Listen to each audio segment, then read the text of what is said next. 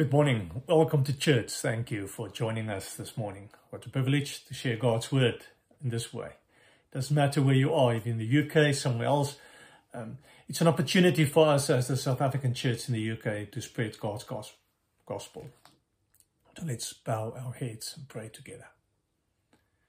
Thank you, Lord Jesus, for your word. Thank you that we may believe that your work changes our lives, that it's seeds that get planted, that your word has been with us since the beginning, and that you are creating something new in our hearts and in our minds and in our lives through your word.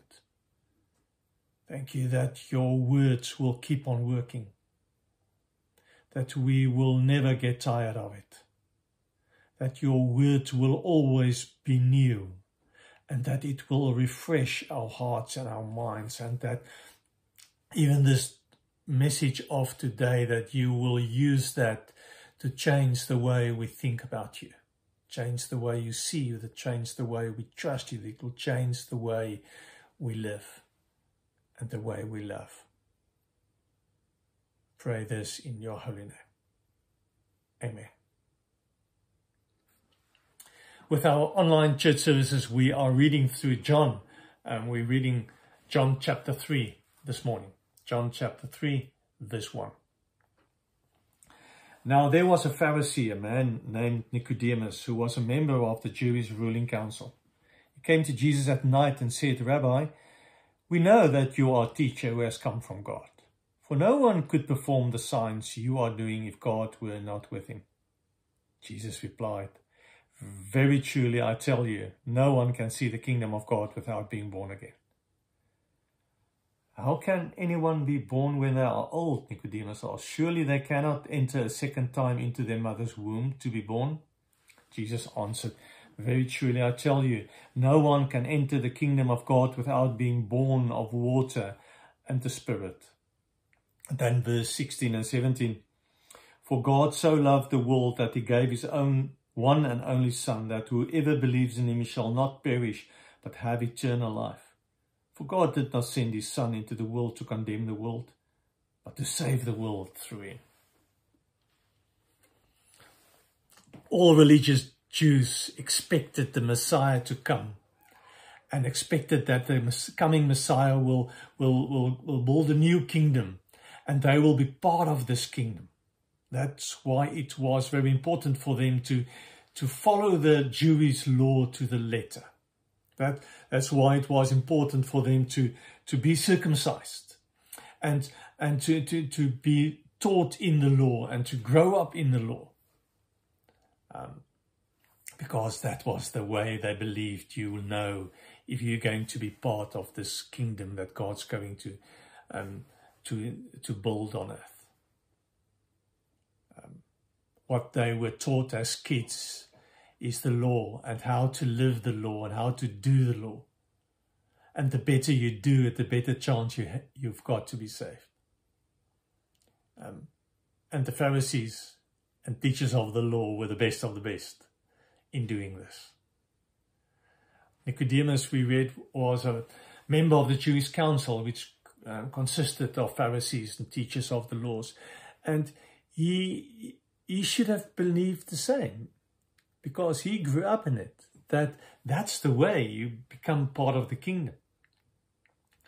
And it's strange that someone like him will come to Jesus with a question. He actually comes to Jesus and says, "Lord, we know who you are." He says in verse 2, "Rabbi, we know that you are a teacher who has come from God, for no one can perform the signs you are doing if God were not with him."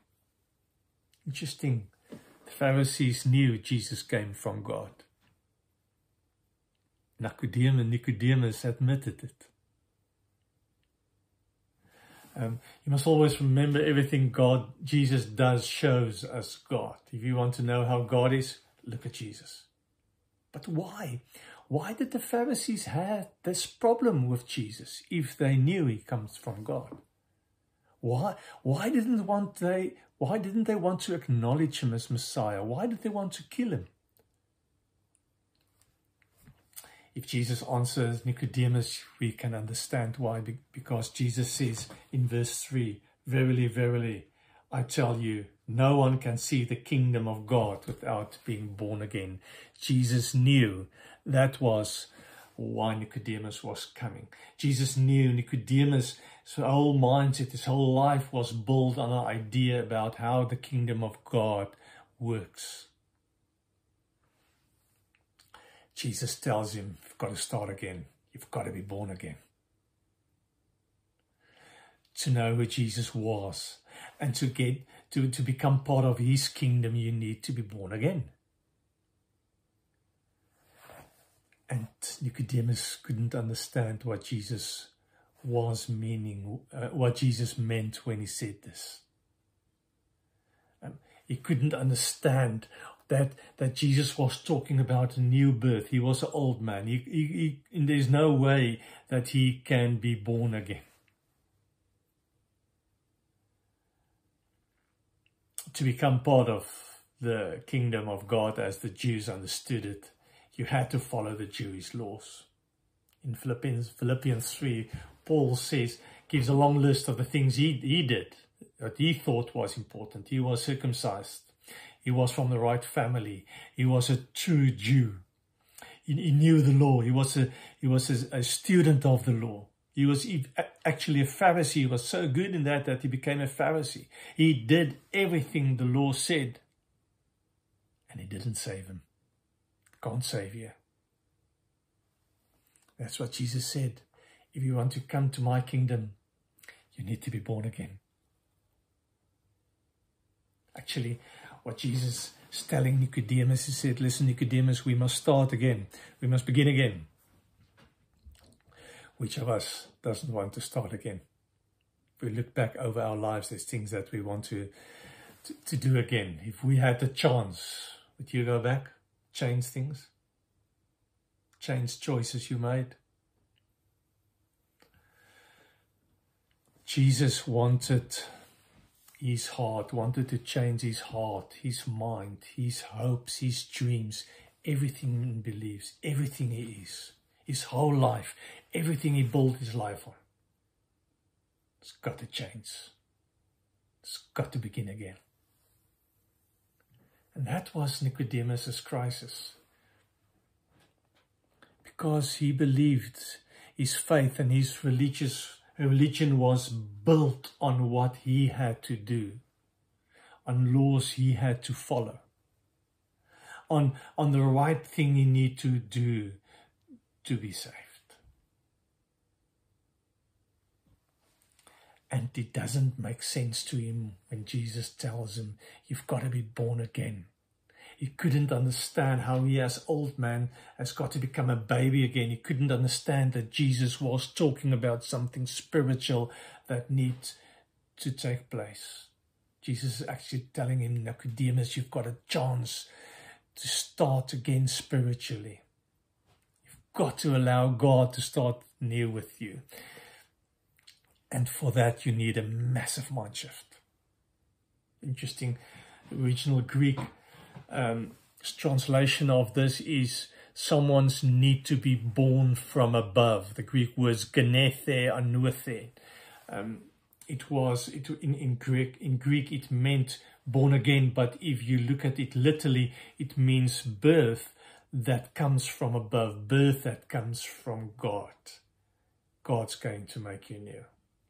God is going to work. Nicodemus, that's where everything begins, with God working. That can save you. Nothing else. Your effort can't save you. Jesus doesn't say it is like a new birth. He says it's new birth. And if you're not born again, you can't be saved. 2 Corinthians 5:17. When Paul writes about the same thing, he says, listen to this, 2 Corinthians 5:17. Therefore, if anyone is in Christ, the new creation has come, the old has gone, the new is here. All this is from God, who reconciled us to himself through Christ Jesus. God's working. God is making us new. It's God's work. So what Jesus is actually telling Nicodemus is, forget about everything that you think is going to get you into the kingdom. Everything you need to do to be saved. What do you think is going to save you? To be a good person? To pray and read your Bible regularly? To don't sin? We still got the mindset of, there's a lot of things I've got to do to be good enough before God's going to accept me. Nothing of those things are going to save you. And just as a baby doesn't make a decision about being born, the same with us. We can't decide, listen, I want to be born anew. I want to be reborn. God's working. It's God that's making us new. It's God that's changing our hearts and our minds. It's God that comes and starts again with each one of us. It's not my effort that's going to save me. Not my hard work and my good life and my following the right rules. There's no rules that can make you new. There's no rules that change your heart, can change your heart and change your mind. There's no rules you can follow that will make God love you more or love you less. Jesus is talking about the whole new beginning. And if he doesn't do it, we don't have a chance. And that's exactly why the Pharisees wanted to kill Jesus. They couldn't make the shift from law to grace. Because Jesus didn't follow their rules. He loved people. He treated people with grace. He talked, got involved with sinners. He healed people on the Sabbath when it wasn't allowed. His unconditional love for people made him do what he did. That's why John 3:16 says, for God so loved the world that he gave his only Son, that whoever believes in him shall not perish, but have eternal life. Jesus didn't fit into their religious systems and the way they did their religion and what they used as prerequisites to be saved, to become part of God's kingdom. But you must remember, it's difficult for people to change. It's difficult for people to make a mind shift, to come to a point in their life that they say, listen, what I thought about everything was wrong. That's why Jesus says in verse 5, you've got to be born through water and through the Spirit. Listen to this. He says, Jesus said to him, very truly, I tell you, no one can enter the kingdom of God without being born of water or the Spirit. And just to start off, it's not talking about baptism, because Jesus is actually trying to get them away of religious rituals, of religious effort. So he wouldn't put a religious effort back on the table, because he knew no religious effort is going to save you. Nothing. Water, actually, we know, we talk about water. Water's got the ability to cleanse us. We wash our hands in water. Water tells of forgiveness. Water tells of something God is doing to free us up. If you ask any Jew about the power of water, they will think back of the Exodus out of Egypt when they were slaves. When God took them out of Egypt through the Red Sea, through water, to be free. So it's actually, if we talk about water in the New Testament, we're talking about God's redemption, God's forgiveness, God that are freeing us up. To begin new, you need God to cleanse you. You need forgiveness to start again. Because then God's Spirit can work in your lives. Then God's Spirit can come and convict you and convince you of what's right and what's wrong. Then God's Spirit can make it possible for you to open yourself up to accept His love, His unconditional love and grace for you. God's plan is to change us. God's plan is to make us new. We've got to trust Him. Because it's a good God. It's a God that loves us. And 3:16 He says, because God so loved the world. Because God so unconditionally loves the world, He sent Jesus. And then the important thing in verse 17, it says, for God did not send His Son into the world to condemn the world, but to save the world. There's no condemnation with Jesus. Why? Because there's not a new set of rules and laws. You can only be condemned, you can only be judged according to certain laws. If there's no laws, you can't be condemned. And the only law that there is to love God and love people. Nothing else is important, said Jesus. Nothing else can save you. It's God's love that changes you. Change your heart, change your mind. It's God's love is the reason why He gives you the opportunity to start again. It's why He want to begin again with you. Want to be born again in you. I want to finish up. Do you want to start now? It's interesting. John 3:16 talk about the whole idea of when He says, whoever believes in Him shall not perish, but have eternal life. Some of the other translations says, you will not get lost. You will not lose your way. If you can believe that God loves you, then you can believe that He will come and get you. Now, maybe you lost your way. Maybe there's certain areas in your life that you think you're perishing. Maybe you're at the bad place. God's promises that you won't get lost. You won't lose your way. Doesn't matter where you are. Doesn't matter what's happening in your life. But open yourself up. Trust Him that He will work new. That He will work His new life in your heart and in your mind. Trust Him to begin again with you today. Let's pray. Oh, Jesus, when we bow our heads in prayer, we know that there's so many rules that we think it's important to follow to get to you.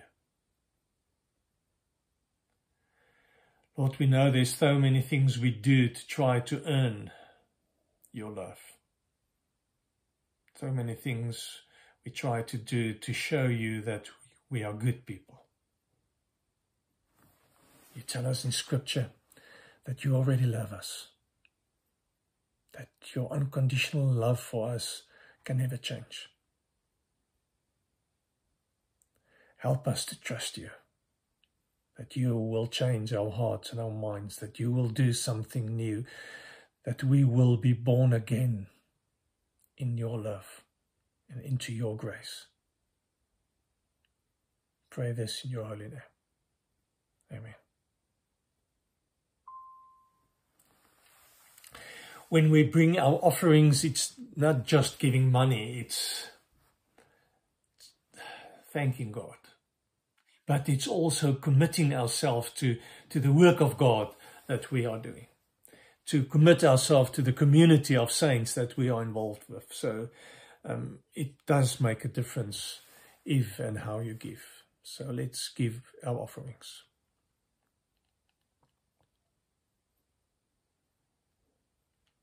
I know that God's promise is still the same, that He wants to make a difference in your life.